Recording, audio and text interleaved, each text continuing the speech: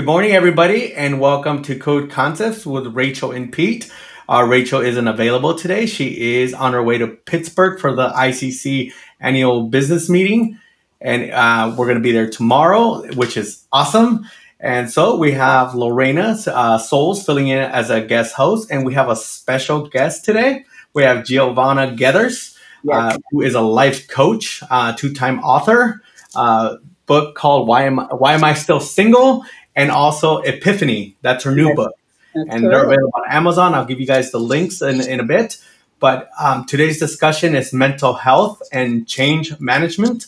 Um, in the code enforcement profession, it's so important that we take care of ourselves and our mental health. And that's why we brought Giovanna on today, because she is a specialist in this field. She's worked with code enforcement divisions to help them assist them in that change management. So with that, can you give us a little bit background, Ms. Giovanna? Yes, thank you so much for the introduction. And very nice to finally see you in person, and nice to meet you as well, Lorena. I am Giovanna Gethers. I'm physically located in Greenville, South Carolina, and I have been running my own private practice, providing individual, couples, and family therapy for the past 10 years. And so I am a licensed mental health professional, licensed therapist, and love talking about the subject, love educating people, empowering people, informing people. As you said, I'm also a life coach, I'm a motivational speaker. I just did a speaking tour in Nairobi, Kenya this past July. And so that was absolutely amazing. And I host retreats, conferences, and just really love any opportunity to to share knowledge and help people transform and improve their lives. And I'm also a happily married mother of two. Awesome. Thank you. And, in doing some research on you, I saw that you have a wealth of knowledge in different topics, whether it be relationships or, Mhm. coping with, some personal issues, dealing with couples. And people don't realize that us as code enforcement officers, we sometimes bring that. I don't want to say baggage, but bring those issues into the workplace. And Mhm. sometimes we need to sit back and take care of ourselves, and because we're dealing with the public, and it's sometimes a little bit difficult to Mhm. juggle two different lives, because sometimes we have to be the stern person in the field, and sometimes we have to be the stern parent, or sometimes the loving parent and the loving code enforcement officer. So Yeah. it's a big spectrum. So Yes, yes. And you talk about bringing home to work, but then also knowing how to shut off work when you're at home, because you certainly can take that when you've been in that stern role all day. You can certainly walk into your household and you're that person, and they don't necessarily need you to be that person. So, certainly part of our growth and development and having good mental and emotional health is knowing kind of how to separate those things and how to shut off one thing so that you can be fully present, for everyone that needs you in a different role. yeah, and sometimes with code enforcement officers and code officials, we constantly deal with people giving people bad news. And in your experience, for us, it's kind of like a daily thing. We tell people, hey, clean up this, or your particular lifestyle is this, and we have an effect on people daily, and people don't realize that over time that can accumulate, and it kind of creates like, you kind of get distance from people. And how does someone cope with that? I think one of the best ways, and this is going to probably sound simple but difficult to do, but one of the best ways is realizing that you're not what you do.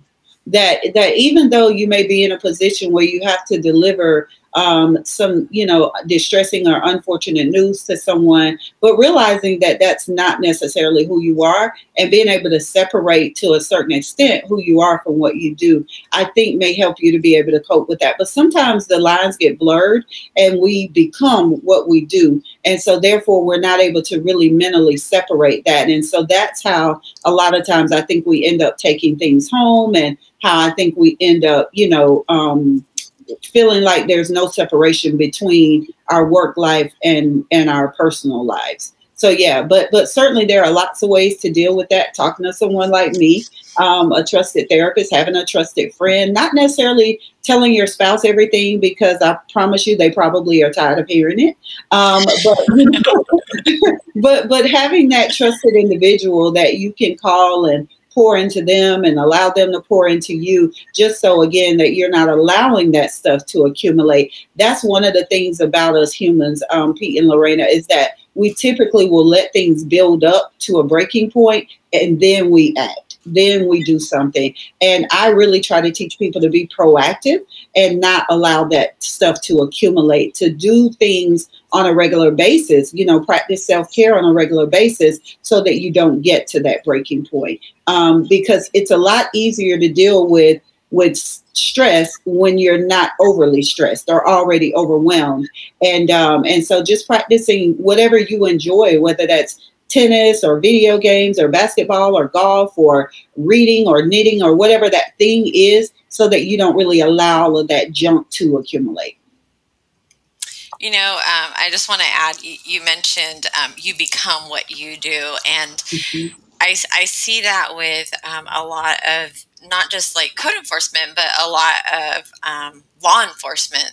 For instance, an example of that, I mean, my mom, she was a correctional officer for many, many years, and she used to be just this sweet little lady. And then when she got into corrections, and then she became that law enforcer. So when she came home, she was like very strict, like, why isn't this done? Why isn't that done? And instead of being that caring person, so she lost the ability to separate that, like you indicated. So I bet that's true for a lot of people in law enforcement.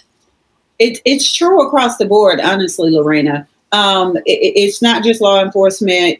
A lot of times it happens to, I'll share a personal story. I have a family member who is a manager and manages probably 200-300 employees a day.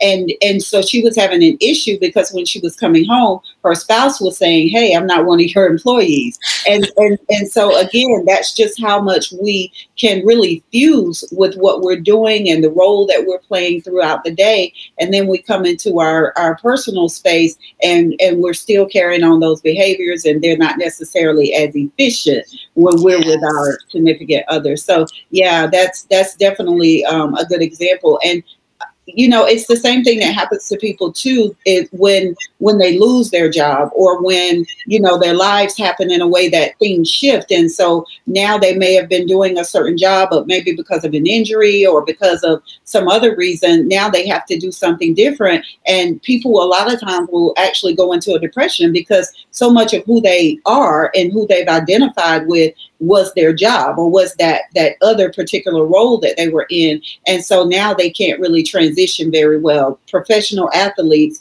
another great example, just don't know what to do with themselves upon retirement, because I've been used to doing this thing and now I don't know who I am apart from that. Right. And that's a very good statement, because one of the things that I discovered I'm now in my 40s. So, and one of the things I discovered about myself in my mid 30s was how to love myself and who I am. And until I was like maybe 35, 36, I really didn't know who I was. I just had, it was, I would say it was a shell of me of what everybody else expected. Because if you asked me what my favorite color was, I didn't really know what my favorite color was or my favorite song was. I just, hey, I like everything. Well, no, there's something that makes you feel good inside. And what is that? I don't know. And yeah, so, and knowing yourself and knowing what you're capable of, to me, it's such an awakening. And when I hear, a lot of code enforcement officers, they don't know how to shut off the code enforcement. And, even I'm guilty of it. I'm driving down the street and I'm looking at everything and want to enforce everything. I'm like, no, that's not even my city. But we do have a question from our LinkedIn audience. It's, okay. In this age of COVID, how do you keep home and work separate while working remotely? Wow, that is a really amazing question. One of the things I would certainly say is to have a designated workspace, if that's a possibility. I know sometimes for people that's just, it's just not physically possible, but having a designated work area. And so when I'm in that work area, then I am obviously committed to work, and then being able to leave that work area. I mean, literally closing the door or on your office, your home office, or if you just in a workspace at the kitchen table, making sure that you're actually shutting down your laptop and different things like that, just to kind of send a signal to your brain that I am now separating myself from work. Another thing would be minimizing those notifications.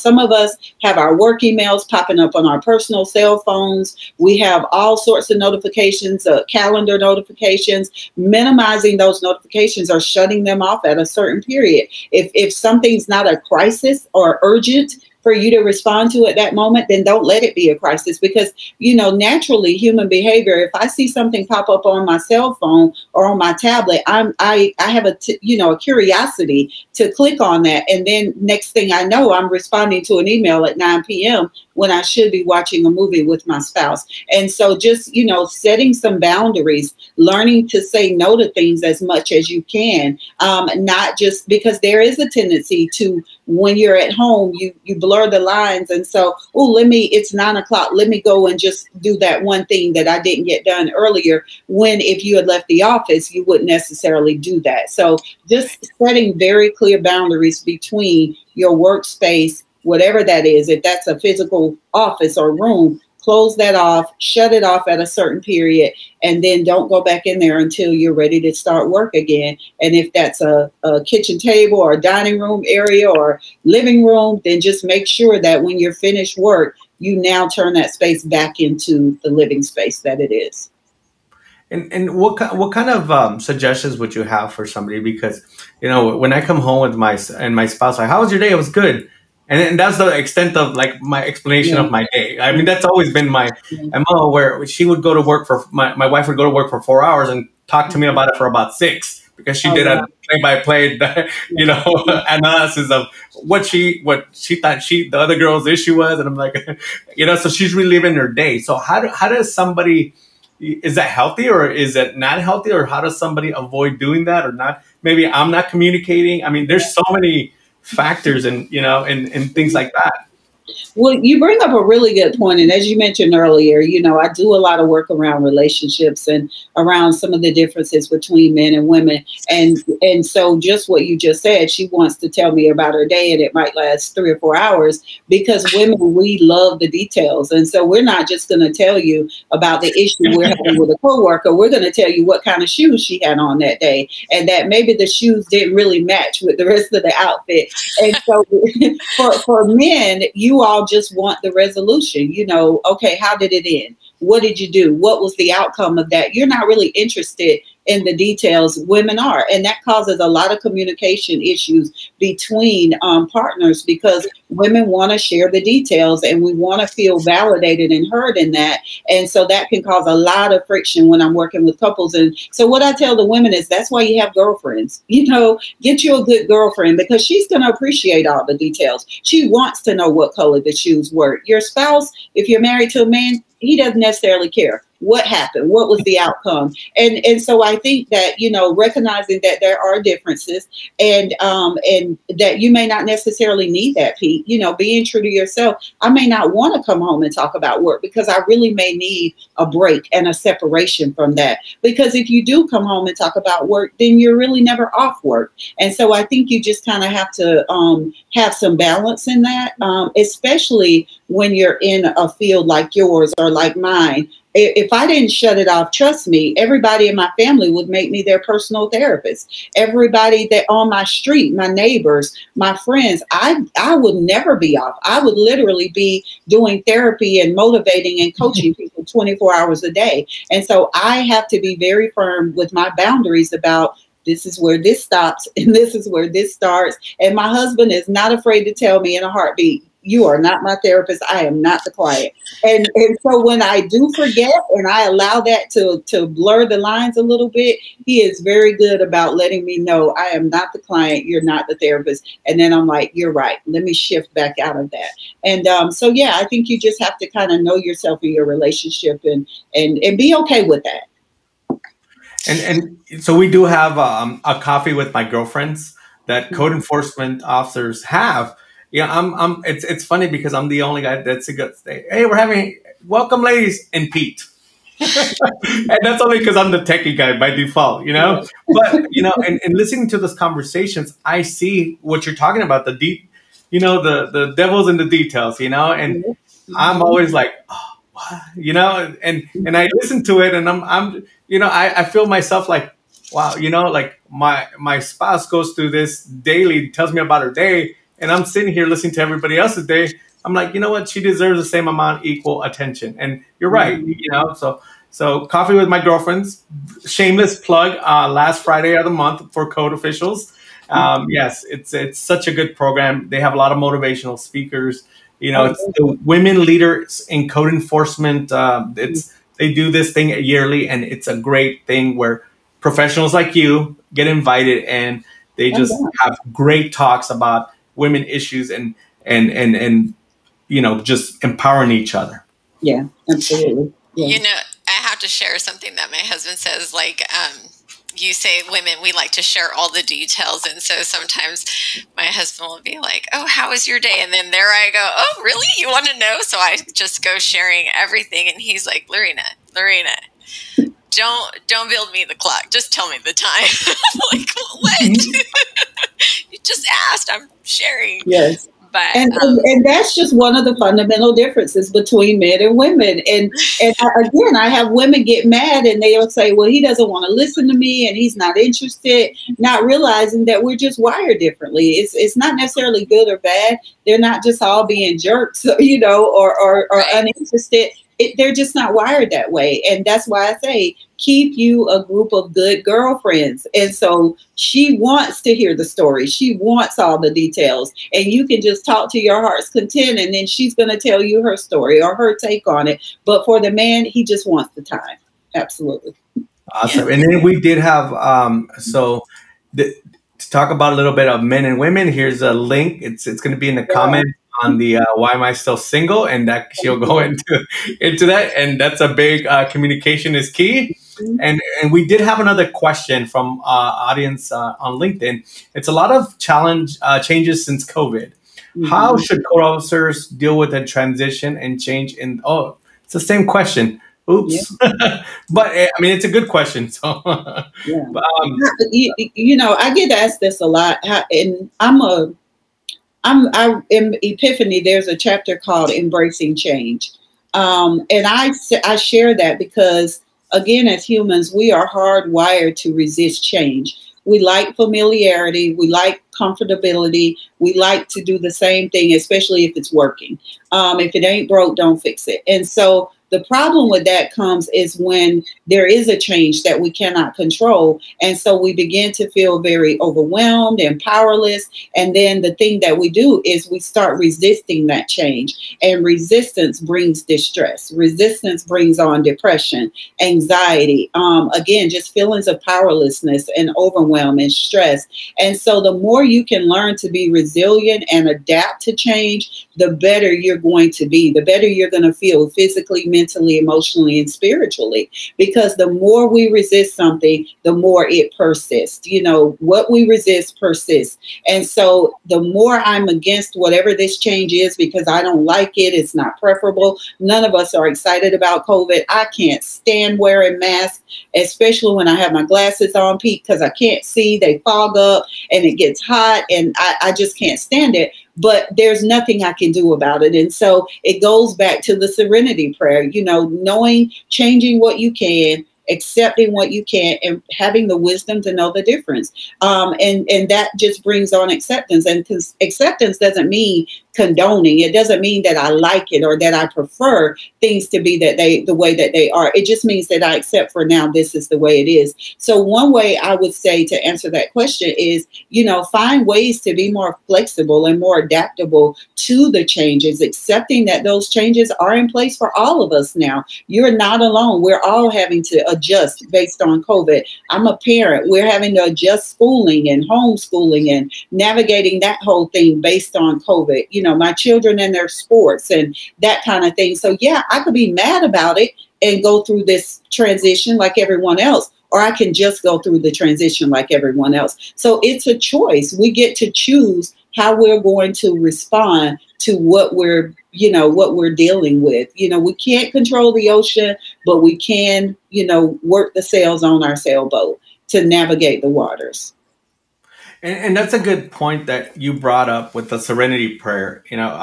Leaving the military, I volunteered at the VA at the Substance Abuse Center, and and then I did a little stint in the suicide hotline. Mm-hmm. And one of the things that people don't realize that a lot of times people deal with substance abuse in the workplace, and none of us are aware of what they're dealing with. They're having these issues, and they bring these, and it changes. Maybe they're dissatisfied with the workplace, and they turn to substances to whether drinking at night just to sleep it off, and it just becomes a habit. Or some people just can't be present, so they take up prescription pills, and they walk around, and one of the things that I learned is like you don't really need to take any type of substance to just be high on life. Life is awesome when you take that perspective and you change it. It changes your mindset so much, because I sit on a lot of code enforcement forums and I hear how people hate their jobs. And, my mentality is like, I get to serve the public today. I get to do this. I get to, where people's like, oh, you have to do this because I'm this person. And then they get upset when people aren't complying. And I'm like, look, if you take a different mindset approach to say, I get to do this, I get to serve this, I get to help this person make their neighborhood better. Mm-hmm.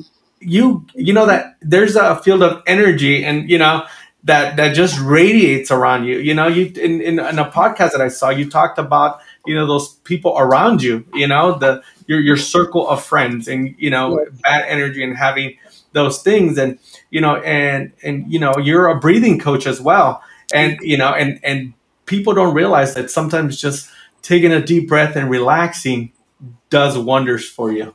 And can you go in a little bit of a little bit on this subject? Yeah, absolutely. And you actually verbalize one of the things that I teach my clients. It's not that you have to, it's that you get to. Because there are so many people around the globe that can't. They're not able to. And so, I just came back from Africa, where I did a tour of some of the slums and different areas like that, and learned that the majority of people earn less than $1 a day. And so I get to go to work. I get to do this work. Not that I have to, I get to. And if you really don't like what you're doing that much, it goes back to the Serenity Prayer. God, grant me the courage to change the things that I can. If it's just not for you, then please find something that is more for you. But one of the things you said too, it's all about your mindset. Everything goes back to mindset. It goes back to choice. No matter what kind of day I've had per se, I've had a great day. My mother used to always say, any day above the dirt is a great day. And so no matter if I had a flat tire that morning, if I spilled coffee on myself, I've had a great day, because it's up to me to define how my day went, not the circumstances of my day. And some days that's harder than others. I get it, but I still make a concerted effort to do that. My happiness comes from within me, not the things that I'm experiencing. And that's also in Epiphany, a chapter on happiness, is that when we really define, what makes us happy, what fulfills us from within, we don't rely so much on external things like our relationships, our jobs, our friendships or different things like that, or our hobbies. We don't need to rely on those things to make us happy or to fulfill us or bring us a sense of enjoyment. And breathing, yep, it's the first thing that we do when we are born, and or it's the one thing we do, and it's the last thing we do when we expire. And so I teach people how to use their breath to manage anxiety, to manage stress, to manage feelings of overwhelm. I've had people that struggle with panic attacks use my breathing techniques, which I'll be happy to show you a really quick one for about a minute.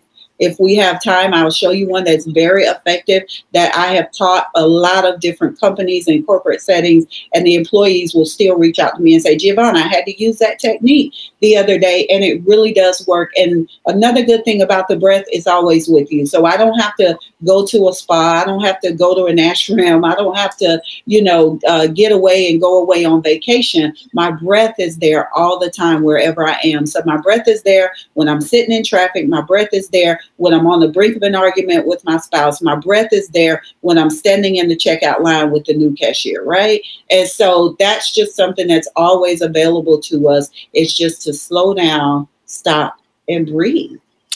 I'm glad you shared that, because I get really bad test anxiety. And so when, right now I'm studying for another exam I'm going to be taking. And that's just one thing that I always remind myself, like, especially when I get distracted, and you're in the exam and then you start panicking. And the one thing that brings you back to center is just plant my feet on the ground and take 3 deep breaths and say, okay, like, you got this, you refocus, get back in the moment of things. And so breathing is very key. So yes, I would love for you to share that 1 minute breathing technique. Okay.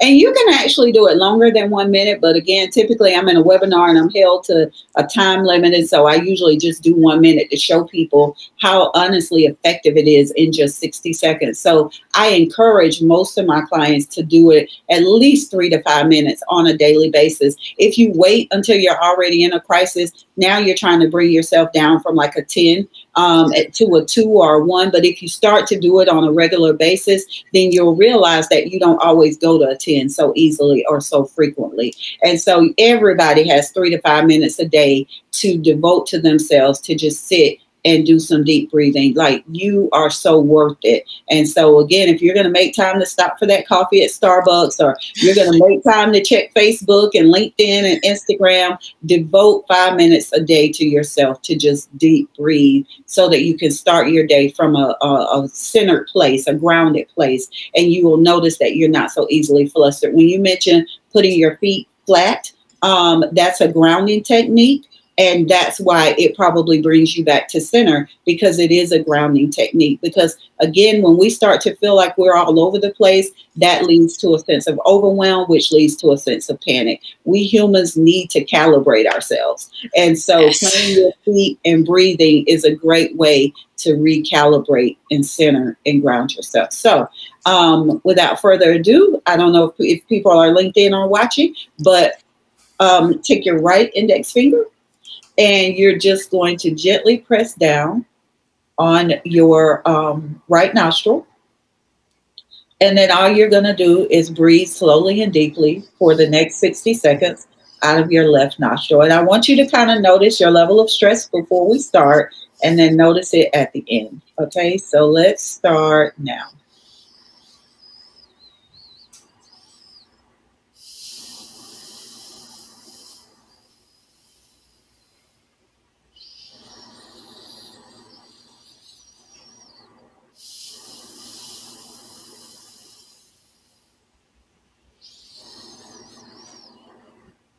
Some of you are probably already starting to feel the effects.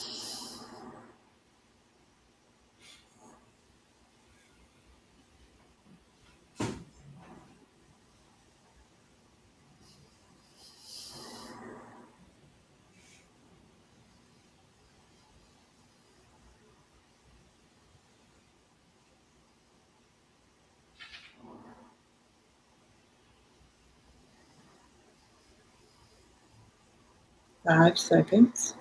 4, 3, 2, 1. How are you feeling, Pete and Raina? Good. Calm. Calm. I am feeling calm. Yeah. definitely calm. 60 seconds. That's awesome.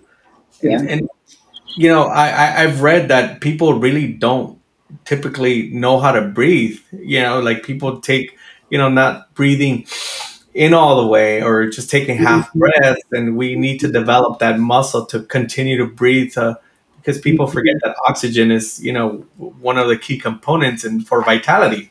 For And everything. yeah, and so For everything.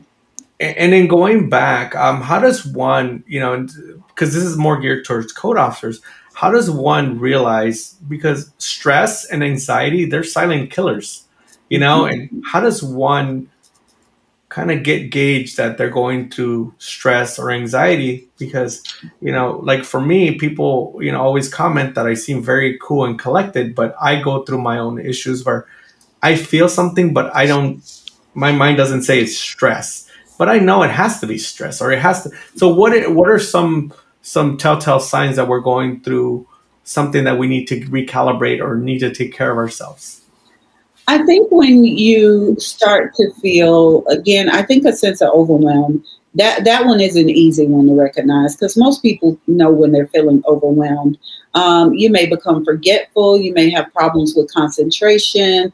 You are kind of on autopilot. So you're just kind of going through your day, but you're not really present. You're not really there. Again, you're forgetting things. You're missing deadlines. You are finding it difficult to focus or concentrate. You're not sleeping well. That's another very good physical indicator, is that you're not sleeping well. Maybe you're having some heart palpitations. Maybe you're not feeling well. Just kind of a general feeling of malaise. You mentioned stress and anxiety being, silent killers. They are really the underlying factors for every form of dis-ease that there is, which is why they call it dis-ease, lack of ease.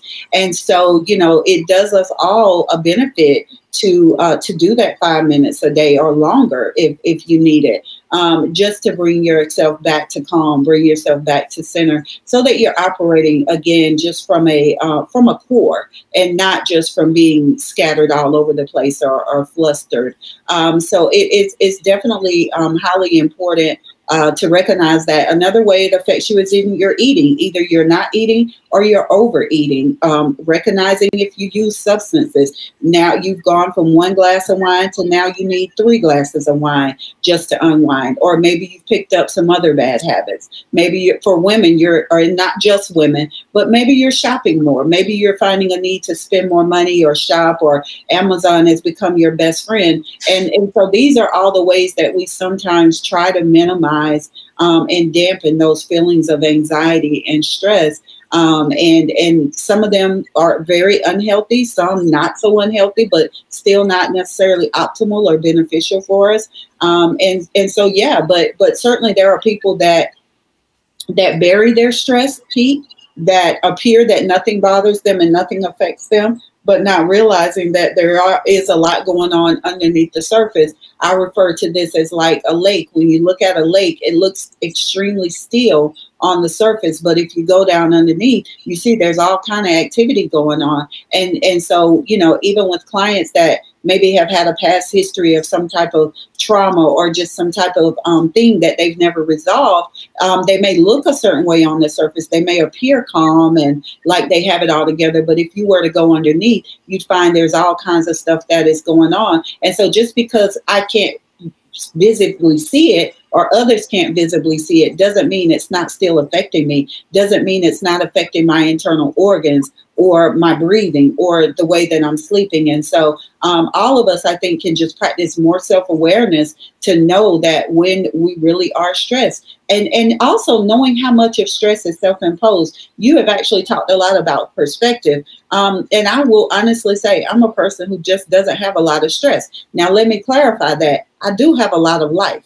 So what I mean is life happens to me just like it happens to everyone else. I get in the checkout line with the new cashier. I go through the drive-through and they forgot to put something in the bag that I might have asked for twice. And so I still have life happening as well, but it's what I tell myself. about what that means. And I'm not just doing that to mask anything, I'm doing that to shift my perspective. And so I just realized that a lot of stress is self-imposed. If I am late, I can be upset and late, or I can just be late. And then I can adjust myself for the next time and make sure that I leave 20 minutes earlier. So a lot of our stress is self-imposed. It is things, our reactions to external circumstances that we take and make internal. Yes, I agree. Hey, so I wanted to ask, like, so recognizing that internal stress for oneself, how do you recognize it? Like, maybe say for a code officer who goes to someone's house and is maybe investigating a complaint or something, that maybe someone that they're engaging with has Mhm. stress or has a mental illness. How do we, or because for Mhm. myself, I'm not in that capacity. So how would I recognize that? So you're asking, how would the enforcement officer recognize the individual is under Hmm. stress or suffering from a mental illness? So Yes. I think for us code enforcement officers, we have to have a sense of emotional intelligence. Hmm. And most of us develop that. We become kind of some empaths sometimes, where we start recognizing how people react to certain types of tonality, or Hmm. and in being in code enforcement, we're dealing with these people, and a lot of times we have to be strong for ourselves. So we shut ourselves off on emotion, and we don't tend to realize what the violator's going through. If we're that breaking point for them. How does somebody use, like, I think Lorena's trying to ask, how do we recognize those things for us that aren't developed as good empaths, or can peg in on someone's emotional intelligence? What's a good tool to start realizing that there could be an issue with the person you're servicing? I think recognizing any outwardly visible signs, sometimes you just don't know, until you can't avoid it. Even with myself, I mean, I can't automatically detect if someone has a mental illness, but if I interact with them long enough, then I can start seeing the signs, and I'll say, oh, I think something's going on here a little bit deeper than what I initially thought. So I would say looking at those outward visible signs. But again, some people are excellent at masking their emotions. And so you may not know until they explode. But I would definitely say paying attention to those outwardly visible signs, as you mentioned, having your own emotional intelligence. But it's also the way that you approach people. But sometimes I can approach someone with the best of intentions and it still not be received well. But just making sure that as I approach, that I am approaching them in the best manner possible. One of the big misconceptions is that we can't be forceful and kind, or that we can't be, strong and compassionate. And the reality is that we can. Those things don't have to be mutually exclusive. Either I'm compassionate and I'm a pushover, or I'm strong and I'm, callous, or I'm uncaring. And so finding ways to, understand or put yourself in that person's shoes as much as you possibly can, trying not to have as much judgment about why the situation is the way that it is. I think, the more we get back to just seeing people as humans like us, the better off we'll be. But we've so disconnected from that. And I think that's one of the downsides of COVID, because we've all been sort of forced to go online and just interact over the internet, that again, we're losing so much of that human component. But just seeing people as people and trying to understand that for you, this might be number 6 that day, but for them, it's the only thing that matters. Yes, thank you. And switching gears a little bit, I love the way you touched on us interacting with the public and taking care of ourselves. But sometimes in the internal, from the management perspective, when this is a Tuesday topic, but sometimes code enforcement officers go through a little bit of when it comes to change management. You have a new regime of going into a city, and oh, we've done things that way, or somebody felt that they deserved the promotion, and or things are changing, or they feel obsolete, or people feel like get that reality check where maybe I didn't know as much as I thought I knew, when somebody new comes in, and it has a impact on their self-esteem. So as code enforcement officers, how does one deal with that? Yeah, I think it goes back to, again, two things we talked about: change and how to navigate change and being more resilient and adaptable, and then also mindset and perspective. I can't stress those two enough. But, sometimes your biggest disappointment is the thing that opens you up to your greatest opportunity. If you allow it to, people that have maybe a relationship ended and then they met the love of their lives, or someone has something else, they got rejected for this position but then a better position opened up later, and so we can't always know what everything means, and we can't always decide what it means based on just that external criteria. So, even if I didn't get that promotion, what does that mean? Does that mean I'm a failure? Does that mean that it's unfair and they don't like me? It's a racial thing. It's a sexism thing. It's a favoritism, nepotism type of thing. Or can I say, well, maybe it's just not for me at this time. Maybe there are other leadership or management classes that I want to take or engage in. Maybe your spouse is going to walk in 2 days later and say, hey, we're moving to Texas. And so you're glad because you couldn't have taken that position anyway. And so I think just the more that we're able to flow with life and not just have to always have that white knuckle grip on everything and be so in control of every variable and every aspect of our lives, the better off we're going to be. I've heard people say it's like water. Water is the most non-resistant force that there is, but water can, destroy a city. And so for us, the more we learn to just embrace some of the changes in our lives and not lock down and be so resistant because it's not the way I thought it should be, or it's not going the way I want it to go, or things didn't turn out the way I thought they were going to turn out, then I think we make it easier on ourselves when we do that. And I'm not talking about being complacent or just not caring and being callous. I'm just saying, again, deciding how are we going to navigate the waters when they get rough. And, I have a story I'll share with you. And back when I first started, I was a really quick high riser as far as promotion wise. And I got to a point where I thought I deserved a promotion, and they put somebody that had no experience over me, and it drove me batty. I could not handle it. And you know what? Now looking back, now that I'm in a different position, a higher position, I look back and I'm like, I wasn't ready for that position at that time. And it was, back then it was a tough pill to swallow because somebody doesn't like me, they hate me, exactly what you said. And, I took that, well, that kind of drove me to do other things like join associations, become a better version of myself. Mm-hmm. And it was because of that. But I could have taken that and just let it fester in me. And then I would have been just an employee that hated my job. And I think that happens to a lot of code people where, something didn't go their way and they didn't excel. So what's something that to get out of the mindset, what would you recommend for somebody going through that?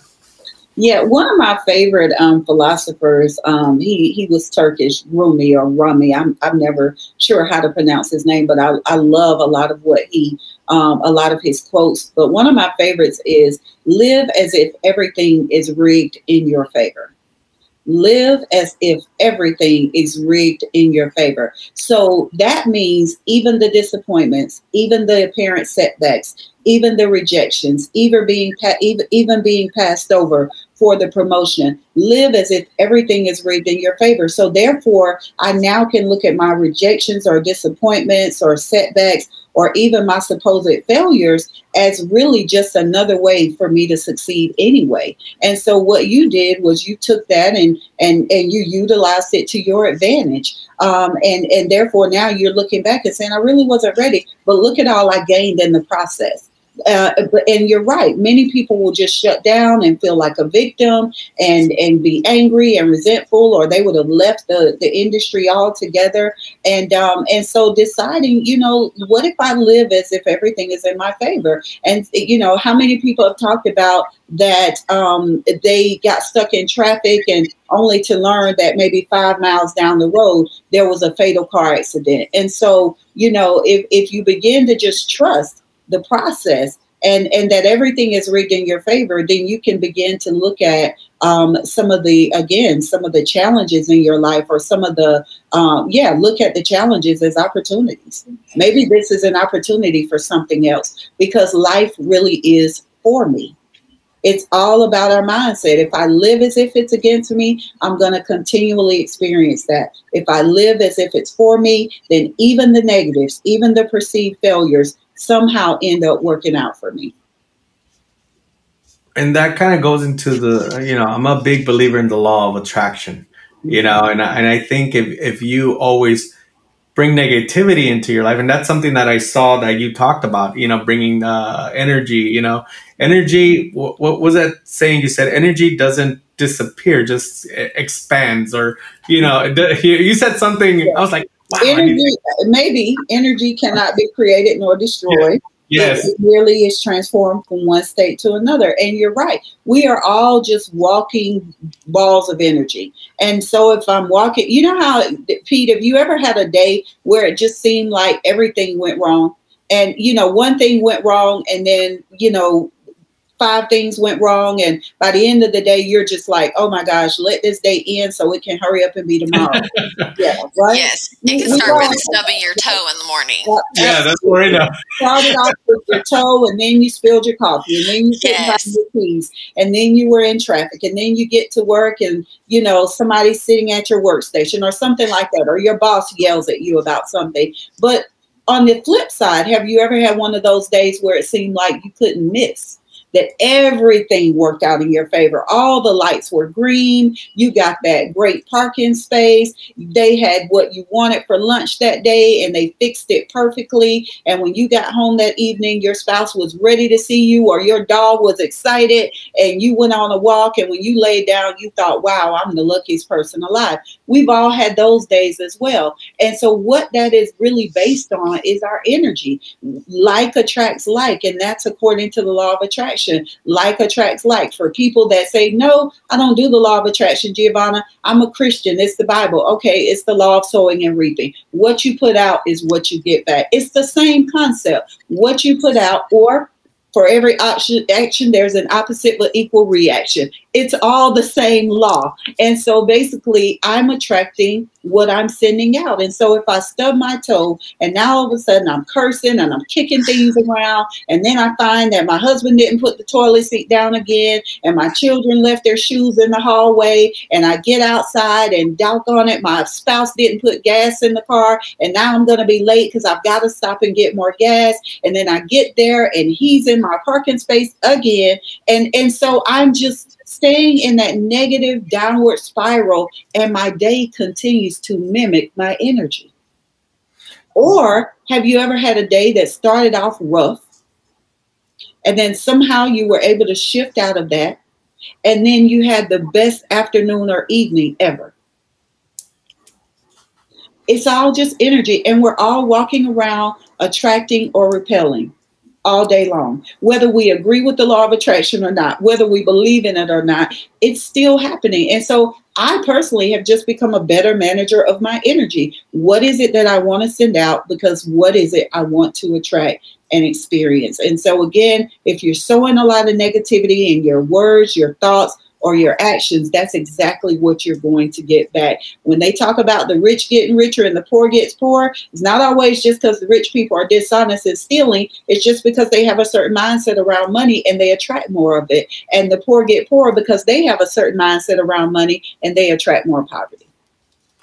I agree. Oh, go ahead, Lorena.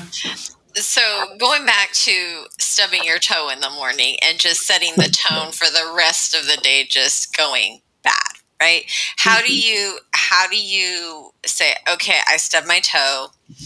Do you just recognize that and say, I'm not going to let that affect me, and let me just choose my attitude? And that's that mindset, right, that you're talking about. Yeah. Just choosing that attitude to recognize you stub your toe. Let's move on.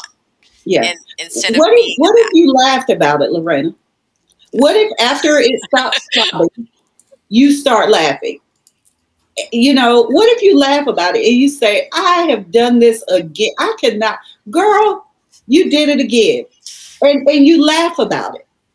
What if that, because laughter, for one, it really is medicine for the soul, for the It bones. is. So It what if is. you really started laughing about it? And then what if now you get in your car and you put on your favorite podcast and now he's or she's making you laugh even more? Or you put on your favorite motivational message and they've told a joke and now you're laughing all the way to work. By the time you get there, you've forgotten that you stubbed your toe, or maybe someone reminds you and so you say, you know what? I stubbed my toe this morning and that thing hurt so badly, but I laughed about it. And you know what? I have just had the best morning and the best day. And so you get to choose a different reaction. The brain, when I talked about earlier how we're hardwired for the familiarity and comfort, we like comfort. Well, the brain also likes to default to what it already knows. And so if I always react a certain way when I stub my toe, my brain doesn't want to think of other alternatives. It wants to default to the way that I always react. That's how people get into behavior patterns, and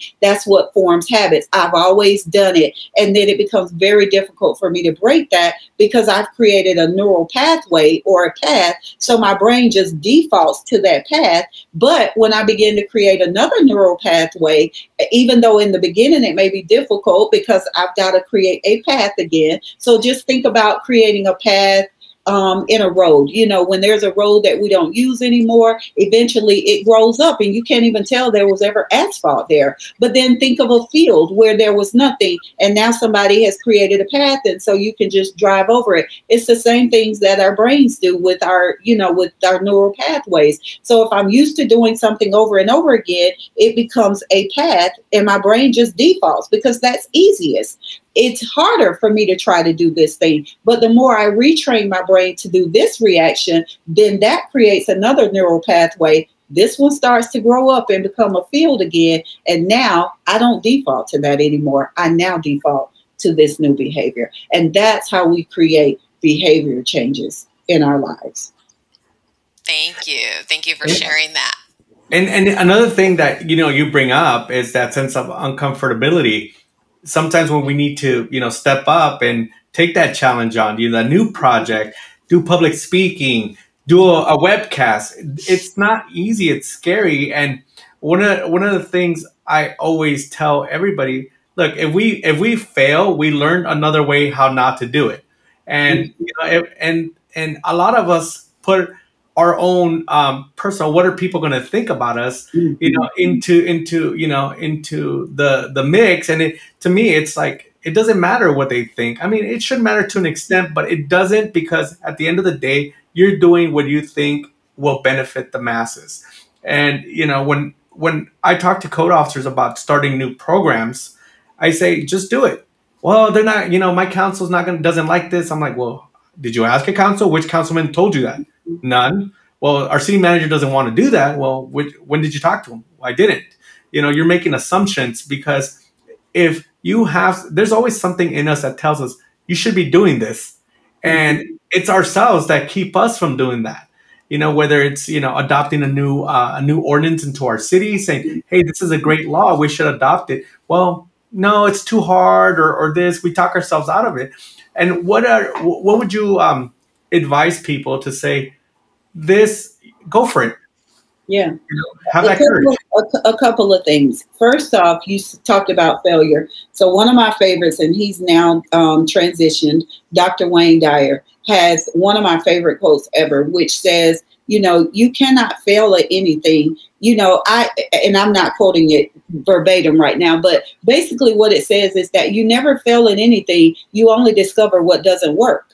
And so if you just begin to look at it as research, then you really didn't fail. You just discovered what didn't work. And so now you can go back and try something again until you discover what does work. What if the Wright brothers had just quit that first time and said, we failed?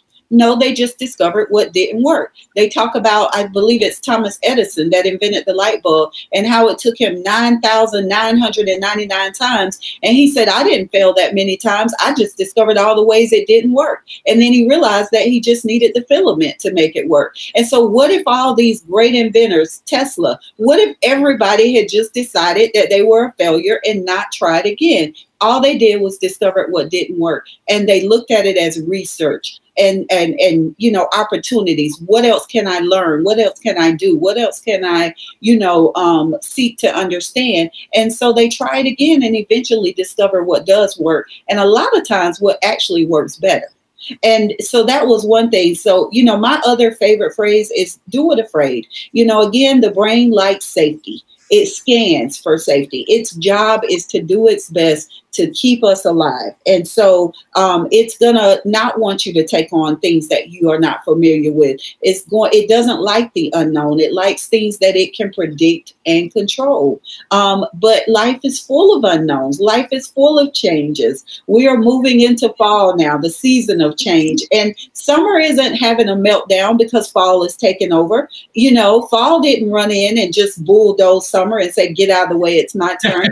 It happens naturally. It's a natural transition, and everything gets on board. The trees get on board, the temperature gets on board. Everything goes along with the change. And so, for us, though, we resist the change, we resist the unknown, not understanding that some of our greatest opportunities for growth and success lie outside of our comfort zones, lie outside of what we know and what is familiar. But you'll never discover that if you're unwilling to go for it, to do it. My mom used to have a saying, Pete, that, she would say, why are you so afraid to ask? All they can do is say yes or no. And for me, it wasn't the yes I was afraid of, it was the no. And and so I would say, well, Mom, that's kind of, they can say no. The no is what I'm fearing. But now I don't even say that anymore. I say all they can do is say yes. Now, they do have the option of saying no, but because I'm setting my expectation up at the beginning, usually 95% of the time, what do you think I get? A yes. A yes.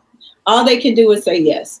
And again, my brain understands intellectually people can say no, but I'm not setting up that expectation. I'm setting up the expectation that I'm going to get a yes. And if I don't get a yes, then I'm going to ask someone else until I do get a yes. And so I would just say, go for it. Whatever it is, you're never going to know if you don't make the call, send the email, verbalize what it is you're thinking about. Take the chance. When we were children, we looked for adventure. We looked for challenges. We didn't always want to do what was safe. But the more we get older and we, become socialized and we conform to the way things are, we just become safer and safer and safer, which makes us more fearful and more fearful. And then all of a sudden, we're living in this little bitty box. You try to put a 2-year-old in a box and tell me what happens.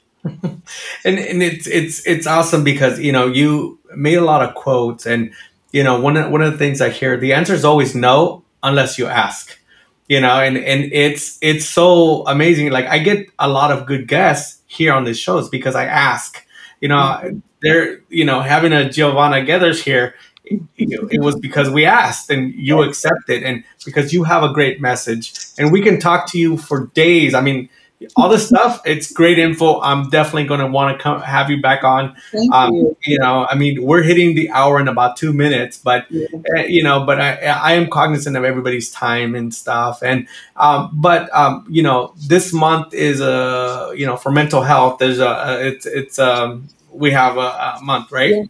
Yeah, it's Suicide Prevention Awareness Month, and so know the warning signs of suicide for yourself, for your children, for people in your lives, your coworkers, your neighbors. Just know the warning signs because people usually are crying out for help, even if they're not verbally, making a request for help. People do certain things. They send off certain signals, such as saying goodbyes or giving away, a lot of their possessions, or saying goodbyes if they're never going to see you again, settling up all their affairs. They may start engaging in more dangerous or riskier behavior, such as, drinking and driving or binging or something like that. They may just start, looking at lethal means of taking themselves out, maybe doing searches on the internet for the best way to, to commit suicide. So, I have a theory about suicide, or not even a theory. I always share with people that for me, suicide is like closing a book in the middle. It's like deciding that you already know the ending of the book at the beginning or in the middle, and not even knowing that maybe in chapter 15 everything was going to turn around for you. And so don't close the book in the middle. Continue to live your life out. Get help. Reach out, get a therapist, go to a psychiatrist, get on medication if that's what's required. Your life is worth it. The universe has a wonderful way of doing away with what's not necessary or essential, like the dinosaurs. And so if you are here and you are still alive and breathing, that is because you are still serving a purpose. We need you. Stick around. Yes, thank you. Thank you for sharing that and bringing that up. My aunt took her life on May 17th, 2017. So it's something that we need to discuss more, because suicide is not discussed that much. So it's something for everybody to be aware of. Yeah, I agree. And I'm very sorry to hear that. But, have the conversation as a family, because someone else may be feeling that way. But if you Yes. don't even address it and talk about it, you don't give people it's like people need permission, to say, hey, I've had those thoughts before, or sometimes I get that way, or I feel that way. And sometimes people are just waiting for someone to make it okay for them to verbalize that. Right. And one final thought before we go. The probability of us being a human, it's in the millions, and we're here. We were special enough to be selected to be alive, and we live each day as like to the fullest. And I think that is, when I talk to people going through something, and it's always good to like see the beauty in everybody. It's something that we have to take the time and say, you know what, you might be annoyed with the guy, you're like you say, you're paying for gas, and then the guy's buying lottery tickets. You're like, but you're but you know what, they're here, they're there. You have to appreciate, the guy's, there, we're here, we're here, we're alive, and just thank you for being here today. And Yeah. we really appreciate your time. It was my pleasure. I had a ball. Thank you all for having me. And I would love to come back, certainly. Awesome. And thank you for sharing the links for my books as well. I would appreciate all of you going and buying it, and certainly connecting with me on social media, Giovanna Geathers, Geathers, on Facebook, Instagram. I am Giovanna Geathers. And of course, I'm also on LinkedIn. I don't tweet a lot though, so don't look for me there. Well, thank you, Miss Giovanna. It has been a pleasure. Thank you. The pleasure's been mine. Thank you, everybody, and thank you for tuning in. Bye.